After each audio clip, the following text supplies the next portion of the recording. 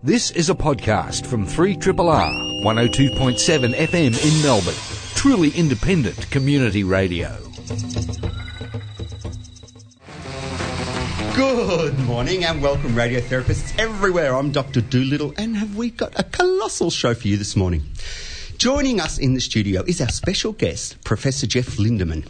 Geoff is a clinician scientist studying breast cancer and how to prevent it. His group recently made a discovery that could lead to the prevention of breast cancer in certain groups of high-risk women. And he's in to tell us all about that and probably a little bit more. In terms of regular panellists, we've got two of our legends. Dr Capri is our GP with a special interest in medical student teaching and women's health. Capri has been giving some thought to the relationship between GPs and the alternative health industry. Just how should GPs in general engage with the alternative industry? Should they refer to alternative practitioners, or should they keep a clear and solid line between what they do and what others do? Also with us is Dr Per Partum. Now, I was about to tell you that Per Partum was going to tell us about the wash-up from the elections and what the impact was on mental health in Australia, but she's changed her mind. Yeah, I'm sorry about that. I think everybody else is as over the election as I am. And I agree. Something else. Yeah, when you told me you changed your mind, because I'm always so positive. I try to be positive. When you say, I want to do wash-up from the election, I go, that just sounds so fantastic. I think the listening audience is just dying to know more about the election. And so when you came in this morning and said, heads up, I've changed my mind, in my tiny little brain, I went, I'm happy. I'm happy too. So it's all good. I can tell you what I'm actually going to talk about. No, let's keep it as a surprise. Although I did sneak a look over your shoulder whilst you were standing there, and I know it was something to do with dementia decreasing, and then some really cool, interesting stuff recently, including about pig humans. Yes. I want to talk about pig humans. So stay tuned. And last, of course, but not leastly, is Kent on the panel. He's running things behind the scenes and grabbing a mic when you least expect it. Kent, I reckon you should just grab mics whenever you want to talk. He can't talk at the moment because he's got no mic, because we only have 4 mics in our studio unless anyone wants to donate during Radiothon, which is upcoming, more mics. Anyway, so, if you want to have your say, jump onto our Facebook page, Radiotherapy on 3RRR, and state your case. Otherwise, sit back, relax and enjoy the show. Let's say hello to Professor Geoff first. G'day, Geoff. How are you? Hi, Dr. Dolittle. We are excited to have you in here. And this is a big day for you too, isn't it, in some ways? I'm talking about the opening you're going to later. That's right. After this, I'll be wandering down, perhaps in a 30-car motorcade, to the new Victorian Comprehensive Cancer Centre. Joe Biden's in town today to open that. So that's all the police presence is in the middle of the city. You thought the police presence was for me to get across from Bayside suburbs to... sort of, well, I noticed a helicopter export, helicopter sort of... So heads up for the whole world out there, the VCCC, Victorian Comprehensive Cancer Centre, is that the new name for Peter Mac? I get confused. So Peter Mac Cancer Centre has moved to Parkville, brand new building worth $1 billion. It's as shiny as you can imagine, and they call it the VCCC. What's the go there? It's a beautiful building, both on the outside and inside, but it actually houses the Peter Mac and some researchers from the University of Melbourne and Royal Melbourne Hospital. Right. But it's not just the building which is special and the fact that the Peter Mac has moved, but what it's really bringing together is a whole group of critical mass of cancer researchers and clinicians. This is like the one of the biggest things that's happening, sort of cancer research and care in Victoria for a long time. I think so. It's obviously captured the attention of Joe Biden. That was why Joe Biden? Why the Vice President? What's the link? So, with the State of the Union address earlier this year, Barack Obama announced the Cancer Moonshot Project, I guess as a blast back to the Kennedy days of going to the moon and making it feasible. And so he has asked Joe Biden to help lead this Cancer Moonshot Project. And it's a $1 billion US project to turbocharge cancer research in the US. Wow. It's very exciting because I think there's a big sense that we're on the cusp of some things that will really translate into a difference for medicine. Well, you know what? This is to turbocharge that. You know what? We will hold that thought because we're going to do our catch-up, which is our usual first segment where we talk about this and that, and it's Capri's job this morning. But then we're going to come back and interview you, and we're going to follow that bit up. What is that all about? Where are we heading? 3RRR. Dr Capri is going to tell us some thoughts about general practitioners and alternative health practitioners, the relationships and links. Over to you, Capri. Thanks, Dolittle. Well, I don't know that I'm just going to talk about GPs, but in general, when should the medical profession stand up and fly the flag for the science-based medicine when we're confronted with alternative health practices and patients' preferences for those particular type of therapies. And the chair of the College of GPs earlier this year made that stand, and it came in response to a video that a lot of people have probably seen where the chiropractor manipulated a 4-day-old baby for colic. And after that, the chair of the college suggested that GPs should avoid or no longer refer children to chiropractors and reassess whether they refer any patients to chiropractors. So I'm not really going to emphasise chiropractors in particular. It's just alternative health practices in general.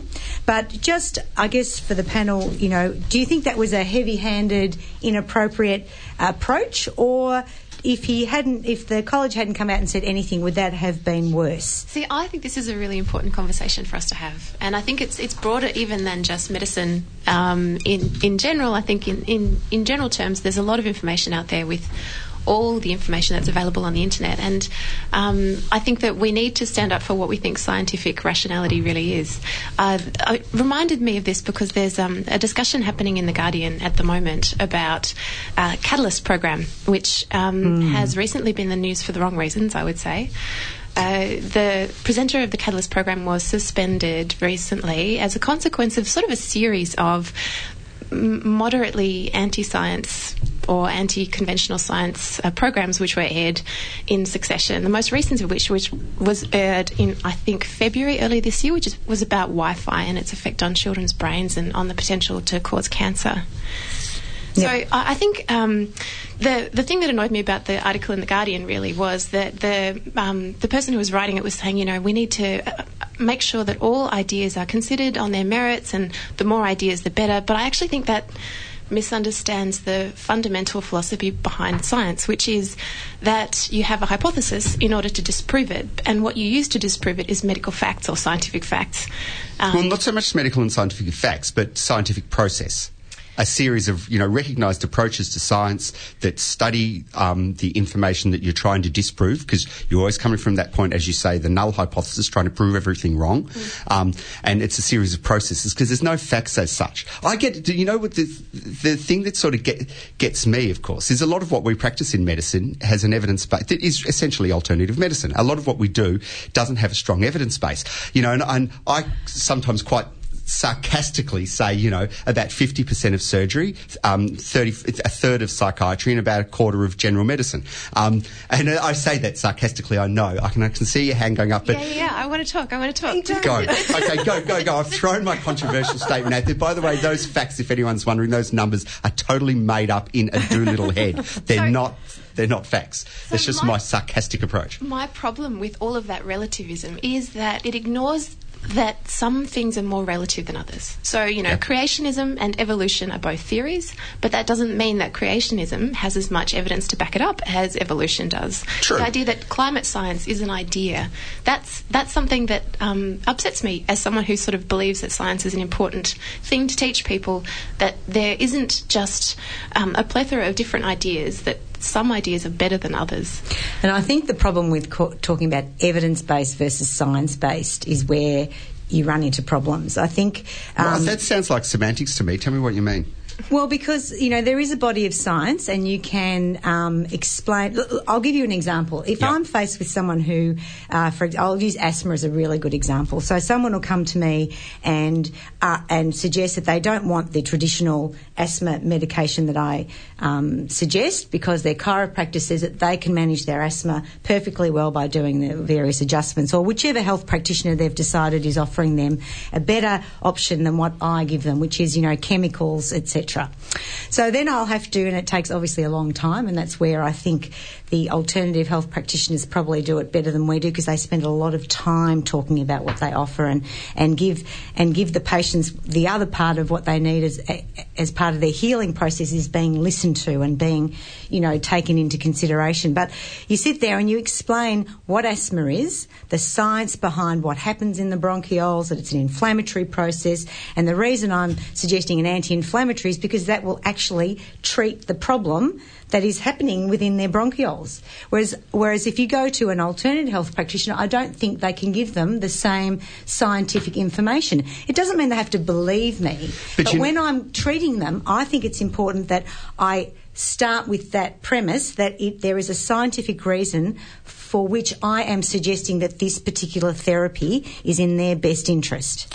And I think it's important, a couple of caveats. It's important that we point out we're not talking about good or bad here. We're talking about different approaches, different things. And in some ways I think that example skews it a little bit, because asthma is not something that you'd want a chiropractor treating. And even when that occurred, a lot of chiropractors went out in the media saying, hey, sure, we've got some people in our industry that don't do everything the way we would all agree, and we don't support them doing that either. We don't support that either. We think that's an out there practice. We don't support it. And I think even the chiropractors organisation came out. But if you get a chiropractor on stuff that's their bread and butter, maybe, musculoskeletal problems, they might quite rightly argue that if you go to a doctor, you're going to get all this nonsense treatment about musculoskeletal problems and medications that don't do well and all sorts of arthroscopies that don't do well, whereas we do these approaches. Do you know what I mean? So I don't know that the example's fair, but I think we have to keep flying the flag for science. I don't think that we should be blurring the lines and suggest and not educating our patients and giving them the information with which they can then make some kind of sort of judgment on. I don't think it's right for us to say, okay, for example, if someone comes to me in that situation, I say, okay, well, that's fair enough. It's your right to choose. I think I need to present, the science and the information that we believe in, and then that they've got a right to choose. So I kind of agree with Capri here. I think you see it a lot in oncology, unfortunately, because obviously the outcome for patients can sometimes not be so good, and people are always looking for other answers. And I, in my own practice, I see people going out and paying a lot of money for high-dose vitamin C therapy. Hyperbaric oxygen's very fashionable at the moment. Sending your blood off for circulating cancer cells is also incredibly fashionable, and none of those things actually are proven. Sometimes they can do harm, and I think that's where I worry. So what do you tell your patients? Because Capri's argument is you should be telling your patients unequivocally, you shouldn't be, the argument is this, I don't want to paraphrase you too much, but the argument, you've basically got two options. You either go down the clear evidence base where you say, look, there is no evidence for those, they are potentially harmful. You, of course, have the right to choose whatever you want to choose, but I just want to let you know I don't support it, versus the approach of, look, whatever you do that you feel lines up with your philosophies and you feel good about, you should go for. I don't want you to let that to impact on our treatment cell as well, so you should also have your X, Y and Z, chemotherapy, radiotherapy, whatever. Which sort of line do you fall on? So my approach is a hybrid approach, I guess, because I can understand the holistic nature of what's offered by alternative medicine, albeit not evidence-based. But having said that, I really want to know what people are doing. For example, if they're taking high-dose vitamin C, that makes the urine much more acid. It can make it very hard to clear chemotherapy.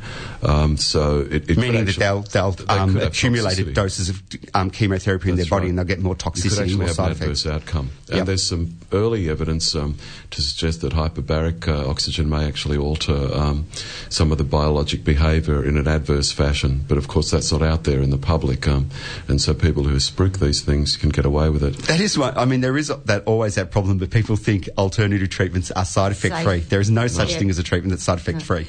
I mean, I actually follow the hybrid method as well. I don't actually tell patients this is what I think you should do, and I don't disallow them to incorporate other alternative therapies into what they feel is best for them. But I make sure that I give them the scientific information with which to balance the other information they're getting. So I don't tell them what to do, but I do think that it's my job to give them, accurate, up-to-date, science-based information, which is what I'm trained to do. What do you do over there, Perry? I was Perry? just thinking about what I do. I suppose the thing about being a psychiatrist is that there's a sort of a filtering process that goes on before people get to you. Like, if they really think that antidepressants or psychotherapy aren't going to be the thing that's going to help them with their problems, then they won't even come to see you in the first place. So I don't actually ever really have to have those conversations. I suppose one of the conversations I have is when people are taking St John's wort, because that does have some sort of highly variable antidepressant effect, and it can interfere with or make more toxic the side effects of some more conventional antidepressants. See, I just think of St John's wort as a mild antidepressant. It's the most popular antidepressant in Germany. It's available over there. Psychiatrists prescribe it. Instead of working in about 50% of people, it works in about a third of people, and it has some side effects, but they're quite mild, and it does have some drug interactions. So I always just think of St John's wort as a mild antidepressant. Because what my approach, the reason I'm so, I've thought about this a lot, because I've always thought that the evidence base in psychiatry is pretty poor. So our evidence base has really, because when people talk about something's evidence-based or not, obviously there's levels of evidence. There's, and different bodies divided up different ways, but some things are incredibly well established, researched in multiple labs, gone on for years, meta-analyses that develop it. Other things have done double-blind, placebo-controlled trials, sort of the next level down, but they haven't necessarily been independently verified in other labs in other countries by other groups. Then there's, of course, going down to high-quality case control studies, then going down to anecdotal reports and belief systems. So there's all sorts of stuff. And psychiatry's always swum a little bit round the bottom of that well. In particular, our antidepressants and our psychotherapies, our evidence base isn't strong, largely because it's hard to apply science to psychiatry, to human nature, to human behaviour. The act of measuring changes that which is to be measured. That destroys nearly all of our psychiatric research, the Heisenberg principle. And so as a consequence, we struggle. So over the years, I've got so used to explaining to patients the evidence base around specific treatments without judging the treatment. So if they ask about St John's wort, I'll tell them. If they ask about psychotherapy, I'll tell them. If they ask about ECT, I'll tell them. And I'll tell them where I think the evidence fits in, and I'll tell them how I think they should use that in weighing up their decision. And of course, everyone comes with a philosophical background of what they believe.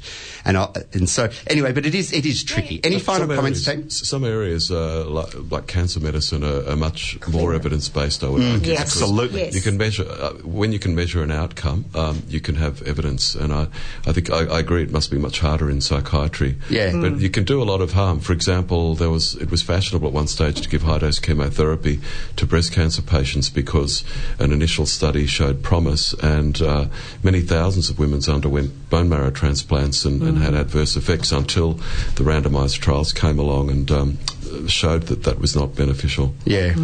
It's a fantastic debate. Feel free to jump onto our Facebook page, Radiotherapy and Triple R, and tell us we're all a bunch of fools and we've got it all wrong, and tell us what the correct answer is. You're listening to a podcast from Community Radio 3RRR in Melbourne, Australia. And I'm going to give you a formal intro now, because I gave you a quick intro in our intro.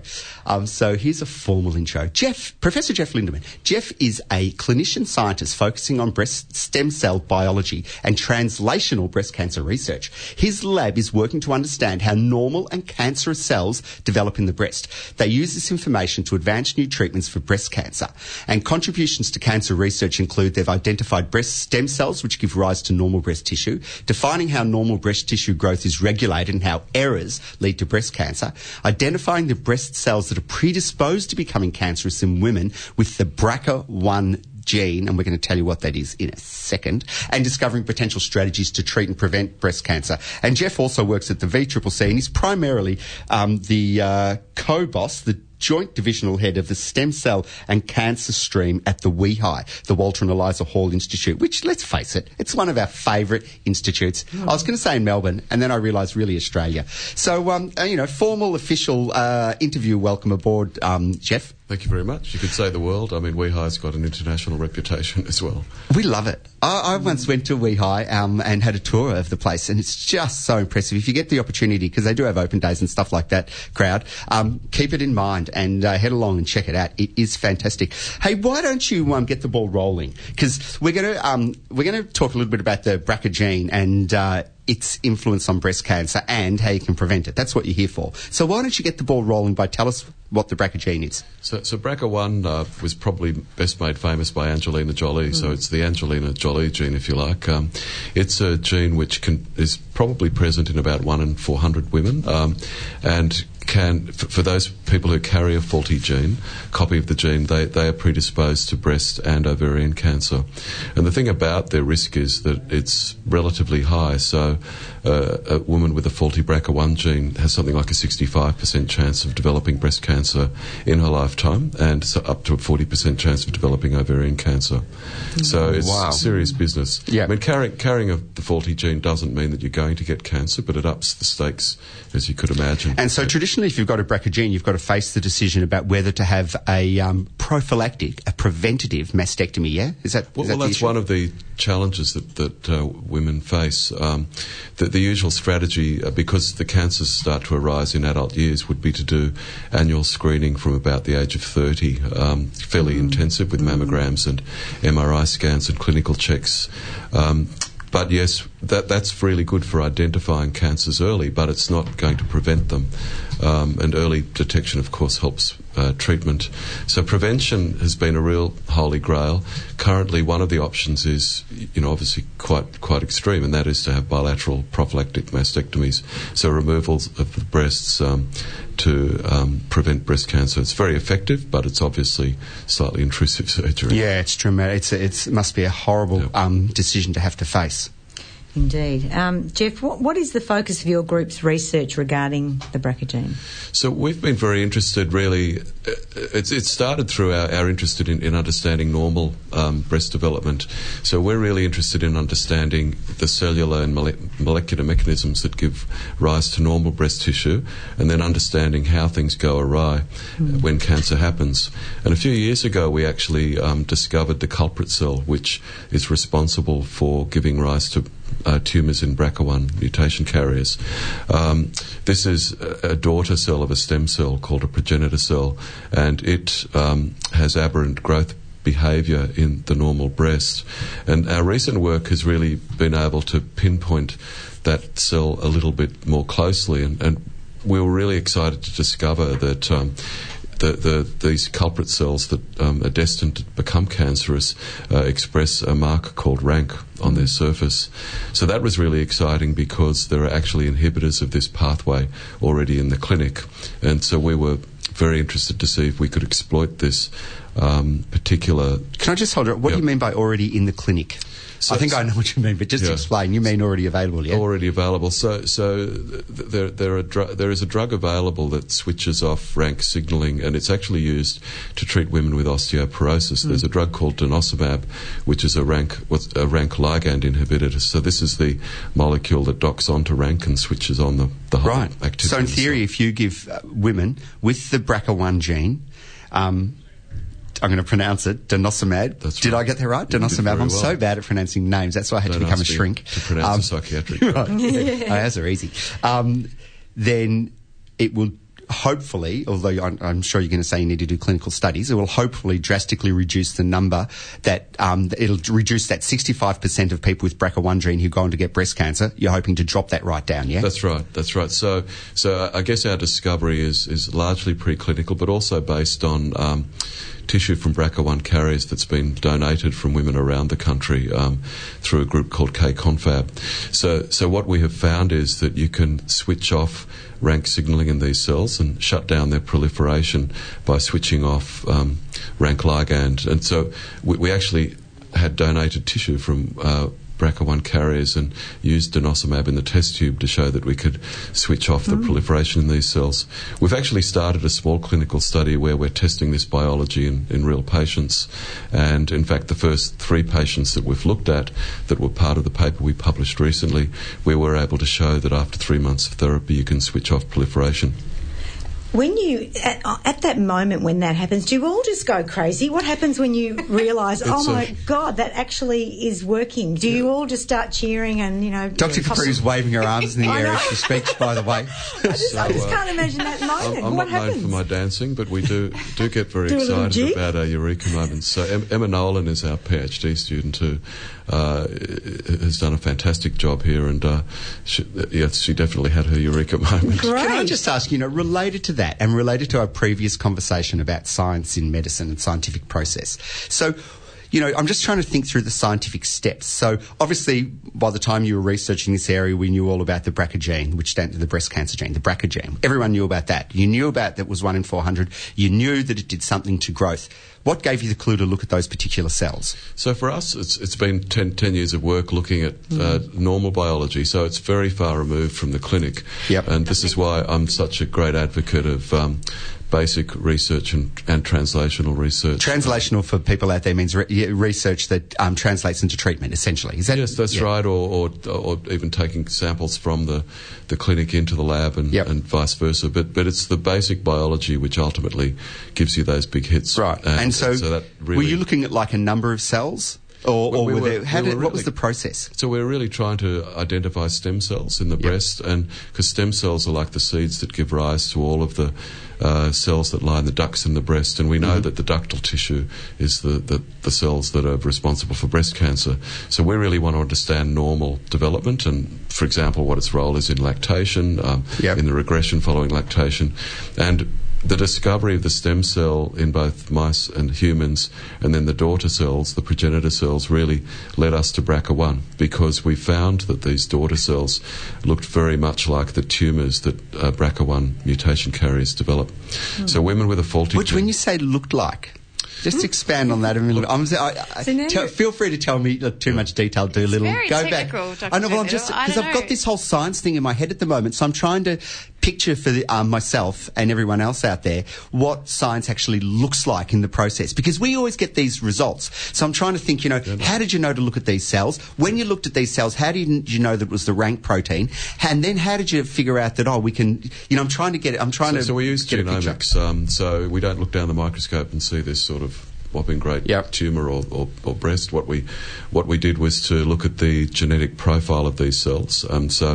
Each cell has about 25,000 genes in it, and some are on and some are off. So you can nowadays profile to see what the particular suite of genes that are on and off are. And they looked very similar to the card-carrying tumours that these women develop as well. So they're called, the jargon is basal-like breast cancers or triple-negative breast cancers. They often lack hormone receptors and have a very angry-looking molecular signature. And our progenitor cells had the same signature and expressed the rank gene. So can I just move from the basic science just then to the implications for people listening to the program? Is it then true to say that if, say, Angelina Jolie had lived 10 years later, she wouldn't have had to have a double mastectomy? She would have been better off maybe taking a medication for osteoporosis, like the one that's in clinical trials at the moment? Denosumab. I'm just showing off that I know the name. Yes, thank you. So, look, that's a difficult question. I think the answer is she was, in a sense, best off doing what she was doing, because it takes time for we were talking about evidence-based medicine. It takes time for the evidence to accrue, and at any moment in time in humanity we have to do what is best standard of practice. So we're doing this small pilot study, as I mentioned, called the BRCA-D at the Royal Melbourne Hospital. That we're hoping over the next year or two to become part of an international effort to look at a prevention study in BRCA1 and 2 mutation carriers, which is going to require at least 2,000 women to be in a proper randomised study. And the outcomes of that sort of study will take about 10 years. So the way I explain it to people is that this has potentially got relevance to Angelina Jolie's children. Yeah, well, I think that's a good way to explain it. And so in future then, what are you hoping for after this study is completed? Do you think that there are other methods or ways that we can try and address the issue of breast cancer in these vulnerable women? Well, look, I think in a sense this discovery has opened the box a little bit for prevention. So currently drugs like tamoxifen offer promise as a prevention agent, but they tend to only... Tamoxifen is a drug that's used to treat breast cancer and an anti-hormone drug. It seems to be helpful to reduce the risk of women developing a hormone receptor positive breast cancer. BRCA carriers develop hormone negative cancers, and so this might be a way to prevent those more aggressive ones. But really, time will tell, and often these sorts of findings will raise a whole suite of new questions, as you've implied that will then need to be addressed. I want to ask just one final question. It's a little bit off track, this one, but you're an oncologist working in the clinical area, essentially, of breast cancer. And I want you to imagine all of a sudden you were switched to a psychiatrist and you got a job at this new place that you call the VCCC. And as an oncologist, with all your experience, and feel free to plead the fifth, which is an American term, given you've got Joe Biden with you today. Feel free to plead the fifth. But what do you see as the gaps in the... what would you tell psychiatrists they need to do better, or psychiatrists, psychologists and social workers? What do they need to do better in breast cancer? What are the gaps? I know it's a tough question out of the blue, but I just sort of take advantage of you. I'm desperately starting to work out how I can plead the fifth here. Do you reckon there's gaps? Do you reckon we're doing it badly? Because I hear sometimes we are. It's interesting and probably really it's the most difficult part of medicine in a way, and I mentioned it before, we've got markers, so people who look after heart disease can measure cholesterol and blood pressure. In oncology, it's very hard to have predictive markers before a person gets cancer. Once they've got cancer, there are things you can measure. Psychiatry is difficult, I suspect, because you don't have very tangible measures. You have to presumably develop tools. 100%. And I think... I guess if I was starting in psychiatry now, I'd be trying to understand the molecular biology and the chemical signalling in the brain that could provide a clue. A lot of people are doing that. I guess I'm more seeing, when you look after patients, what do you see? Do they... I'm trying to get your clinical impression of what the gaps are in the psychosocial side of things. So I think, that there is a lot of... Obviously, patients experience a lot of distress going through the cancer journey, and for breast cancer, fortunately, a lot of women nowadays actually end up being survivors. I mean, 90% of women diagnosed with breast cancer will be alive and well 5 years later. Is it that good now? It's gone, just in the last 20 years, it's gone from 75% to almost 89.6%. So it's improving, but that doesn't mean they don't experience psychological distress that they then carry with them for a long time. So I think clinicians aren't always particularly good at picking that up, whereas psychiatrists obviously have an intrinsic understanding of that. So I think that would be an area of an opportunity for a psychiatrist wandering into the VCCC building. Interesting. Hey, we've got more to come. Thanks so much, Geoff, for giving us that rundown and all that stuff about breast cancer. You're going to stick around with us. We're going to, aren't you, after the break and talk a little bit more. Dr. Per Partum's got it's essentially a show bag of topics. Yeah, and I had a quick peek at them during the last song, and they're pretty good. So stick around, everyone. 3RRR. Oh, by the way, whilst we were in the break, someone called in and basically said, what's the state of play with atypical ductal hyperplasia? And we figured, given we had Geoff in the studio, we may as well do our best to answer this one. What is the state of play, Geoff? Well, look, the first answer is it's probably best to, if somebody's been diagnosed with this, to ask their surgeon about it, because that's the right go-to person. But there are various stages of changes the breast can go through before a frank invasive cancer happens, and some of the earliest changes can be just extra growth of the ductal cells, which can look a bit atypical to a pathologist, and that's why it's called that. So hyperplasia means extra growth, atypical means it looks odd, and ductal means it's in the ducts. And so really it's often just something that one would see on a biopsy and then watch, and perhaps do more frequent mammograms down the line to monitor. There are changes that occur. So there are some changes called DCIS, which is a precancerous. What does that stand for? That's ductal carcinoma in situ. Right. So that's actually the next level. That's in a sense, the next level.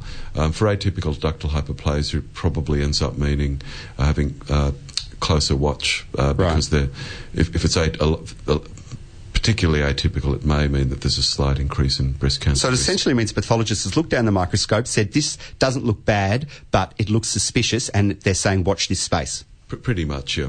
Right. And so we'll talk about prevention a bit before. Some people might want to talk to their specialists about is it worth taking a prevention drug like tamoxifen for that sort of thing. But most people would probably just simply watch. But once again, I'm not a breast surgeon who deals with this sort of thing, so ask the right person. Good one. So on the panel, myself, Dr. Dolittle, Dr. Capri, Professor Geoff Lindeman from Walter and Eliza Hall Institute, WEHI, our second favourite place. Our first favourite place is normally a cafe or a restaurant, but we won't go there. But for the last bit, we've got like a show bag, and Dr Per Partum has brought in a bit of a show bag of some. It's pretty much a good, the bad, and the ugly style story, or it's a good, the not so quite good. Tell us where you're starting. Yeah, that's true, and it is because no one wants to talk about the election anymore, least of all me. So I'm starting with good news. It's always a good place to start, I think. There was a British study that was published a little while ago, which suggests actually that as we get older, we're not getting dementia quite as much as we used to, which is nice for all of us who are getting older. And what they've really done is they've replicated a study done in the 1990s, which looked at people as they enter their 70s, men, and 80s, women, and the rates of people developing dementia during that period. And then they replicated that study 20 years later, so between 2008 and 2013, and they found that actually there was substantially less people developing dementia in this newer cohort. About 40,000 people in the UK, less people got dementia in that later period than earlier, a reduction of several percent, really. So what was interesting, I think, is that most of the improvement actually happened with men rather than with women. There didn't seem to be much change in the incidence of dementia in older women, but that, you can kind of think about why that might be. The theories that were advanced by the researchers were that maybe it's because men are smoking less, and so they're not getting quite as much, vascular disease in the brain. The other theory might have been that people are emphasising lifestyle factors in their later age, so a lot more exercise is being done in older people, and people are taking preventative medications like statins to lower their cholesterol. So all those sorts of broadly speaking things that are sensible to do, people have started doing, which is probably good. It's fascinating with dementia. There's obviously a whole lot of factors that you can't prevent, your genes, all sorts of familial factors, etc., etc. But the biggest preventative factor you can do, I'm trying to think if this is a correct statement because I'm saying it off the top of my head, is exercise. There's a whole lot of little stuff that people come out. I mean, smoking's obviously important. Anything that decreases the oxygen and wrecks the blood vessels in the brain is obviously going to increase your chances of dementia, because a lot of dementia is vascular, not all. A lot of it's to do with other stuff too. But it's exercise. Exercise is the one big thing. It's pretty cool, isn't it? There was also something recently to discount the idea that doing, mental challenges, that actually doesn't help. I've never been impressed with them. I've never been impressed. What's the latest? There's evidence that it doesn't help. Yeah. It doesn't make any difference. And in fact, getting out and being social is better than doing all those brain training things. So being part of a group where you actually socialise and talk and sort of that's actually more beneficial for reducing the incidence. Yeah, and involving movement in that as well. So if you're involved in a dance group or a walking group, that seems to be most beneficial. Because I try and join dance groups, but they always throw me out. They do, I kid you not. They say you're uncoordinated, you're at risk of injuring people. Please go and sit on the couch at home and imagine you're dancing. Stop trying to do it in real life. Has there ever been a study that measured whether if you listen to Triple R, you get less dementia? I haven't found that study, but I'll keep looking, Steve. If I see it, and then so I'll what was your bad and sad news? That was your second one. Oh, yeah, no, there was a little sad story. This was about stand-up comedians. So... actually, this research was done here in Australia at the Australian Catholic University, and it sort of sprang out of the tragic death of Robin Williams. And people sort of sat around talking about this, and then as they thought about it, they realised that, a lot of stand-up comedians seem to die early, and so they decided to look into it. They found a couple of things which I think are... quite notable. One of them is that, yes, stand-up comedians die earlier on balance than comedy actors and than dramatic actors, and there's a bit of a gradient. So stand-up comedians die the earliest, comedy actors die slightly later, and dramatic actors die later than that. But none of them really live for very long. So the median age of death for dramatic actors, and this is for the most popular dramatic actors, is about 70 years, which is young 70. To die. Too early to die, I think. Average age for men in the world currently in Western countries, 72. For women, about 78, 79. It's creeping up. And in Australia, 82, 84 for women these days. So. Yes, exactly. Yes. So the dramatic actors are dying a bit young. Note to my father, who I'm having coffee with later. He's an actor. And comedians? Yeah, well, that's right. They die at about sort of 67 on average. And the funnier they are, the earlier they die. So you wouldn't be a bad comedian. How do they measure that? So, science. Yeah, no. Science alone. Sorry, Jeff. Ronnie Corbett and Ronnie Barker. That's it. That's the perfect example, actually. And the other one they give is Morecambe and Wise. So if there's a duo, there's usually a funny guy and then a straight guy, and the funny guy dies earlier. So isn't that terrible? It's a very sad thing. So Dean Martin, Jerry Lewis? They give us so much pleasure, and yet they pay for it, you know. So they had a look at some of the causes of death, and one of the things that they noticed was in the stand-up comedians actually death by misadventure, so accidental death, overdoses, poisonings, and then self-harm. So right, so psych-related deaths? Yeah. I wrote an article actually 2 years ago in The Conversation called Comedians and Mental Illness. Is there a link? And I've just looked it up because I'm trying to remember the conclusions, but if there is a link. Yeah, well, you're prescient, Steve. You knew that this was happening way before the research actually came out. So it's because I've got ESP. Well, maybe that's why. That's handy to have as a psychiatrist. So, you know, I thought that was interesting. And then you sort of think about it. The lifestyle of comedians is pretty grim. You know, they're very irregular hours. They don't get paid very much. They probably, I think, spend a lot more time alone than a lot of other people. So there are all these sorts of things which probably systematic disadvantaging them. But there might also be personality factors. You know, people who become comedians often have a fairly dark view of the world. And, you know, so many one of the things I do remember, a lot of comedians talk about their difficult childhood. Often their comedy grows out of struggling. Not always, of course, but it's one of the factors. Hey, what about, though, the drugs and alcohol? The biggest factor for drug and alcohol risk factor is exposure. So if you work in any entertainment industry, if you work in a bar, or if you do anywhere where you're exposed, you know, these comedians, of course, have to, you know, stay up late, and they're surrounded by people drinking and often being offered free drugs. That's the nature of the industry. Is that one of the factors? Well, they didn't talk actually at all about alcohol and drugs, but I think it's a reasonable kind of thing to think about. The person that I think about, of course, is Bill Hicks, the most fabulous comedian in the world. Do you know heard of him? Examples? No, I don't know. Examples of Bill Hicks? Oh, man. I hate when I say, remind me, and everyone goes... It was like last week, I was watching TV with someone, and, this singer called Adele came on, and I said, who is she? And they all almost slapped me across the face. The most famous comedian in the world, you idiot! How can you possibly put your head up in public if you don't even know who Adele is? I apologise for not knowing who Bill Hicks is and Adele. Oh, man. Just remind me. Okay, there's two people in this room who've never heard of Bill Hicks. Maybe I should defer to Kent, who's looking horrified. Yeah, no, that's three. No, there's two. Oh, man. 75% of doctors have not heard of Bill Hicks. Tell us, Dr. Partum. So, well, no one should tell us. Give us some hints. Okay, so he's very old. It's not that, so the Adele problem, I think, is probably because you don't listen to young people music. Right. But Bill Hicks actually died in, the 90s, I think. Yeah. But if you... And the only...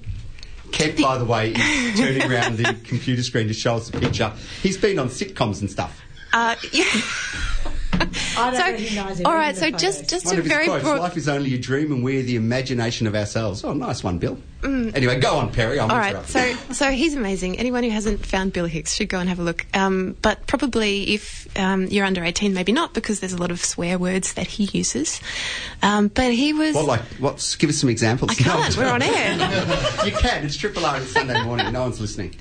So he was really an anarchic comic, I think. He really, I think, took apart the whole idea of being human, being male, being female, and you can probably find his stuff on probably CDs. I'm sure it's on the internet. I don't even know if there would be Why on are we YouTube. hearing about him, by the way? He died at 33. He died really young. 33. What from?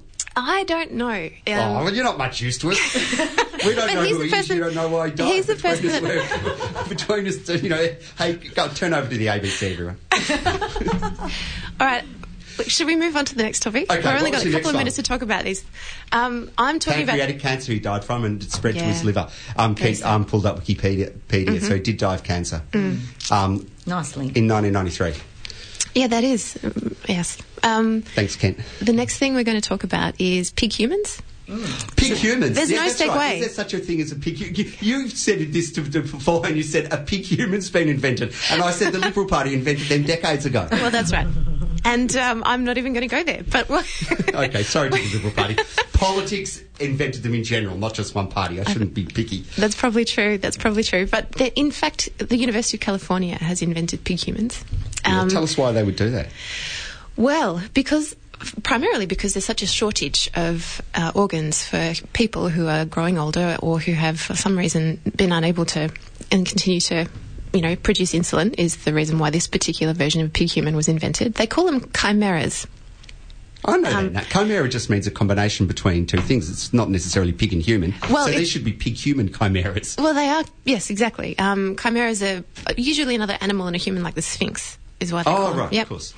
And they've developed these pig-human chimeras because of people who have genetic problems with producing insulin, so they don't have a functional pancreas. And what they've done is they've deleted the gene that codes for the development of the pancreas in pigs. So in pigs, they've managed to create pigs that don't have a pancreas. And then they've injected human stem cells into the pig embryo, which then fills the deficit where the pancreas would have been. So actually the pancreas in the pig is a human pancreas, right. Which then gets rid of all grows. the problems which would occur when we try to transplant pig tissue into humans. So we've used pig tissue in valves for the heart for many years, but there are lots of problems with immunosuppression. So this particular problem is now eliminated. Wow. That was, you whizzed through 3 fantastic topics in the space of about 10 minutes. Thank you. And got it done on time. We've got 30 seconds left to say our thank yous. Our biggest thank you, of course, is to Professor Geoff Lindeman from WeHi for coming in this morning and telling us so much great stuff about breast cancer. Thanks so much. Thanks very much. Enjoy. Will you get to shake hands with Joe Biden, or are you not allowed to go within 100 metres? We'll be looking for you. I'm going to. When Bill Clinton came out for the AIDS conference, I got given VIP tickets, and I didn't get to shake hands, but I got to sit in the front rows. Hey, thanks Per Partum. Thanks Capri. No trouble. You've been listening to Radiotherapy. Thanks Ken for doing everything. We're going to hand you over to the sensational scientists of Einstein and Go-Go. They've got a packed show ready for you. So it keeps listening. Stay tuned, and we'll see you again next week, everyone. Have a good week. Ciao. This has been a podcast from 3RRR 102.7 FM in Melbourne. Truly independent community radio. Want to hear more? Check out our website at rrr.org.au.